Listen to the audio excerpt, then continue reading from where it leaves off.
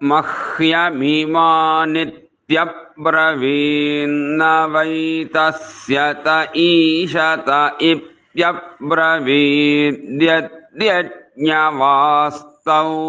हीयते मम वै तदिति तस्माद्यज्ञवास्तु नाभ्यवेत्यगुम्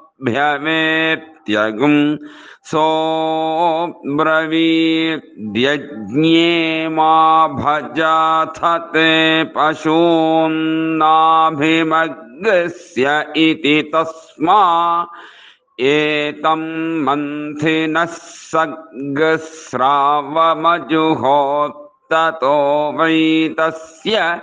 रुद्रः पशून्नाभ्यमन्यत यत्रैतमेवं विद्वान् मन्थिनः सग्स्रावं जुहोति न तत्र रुद्रः पशूनभिमन्यते दधात्वायतनवतीर्या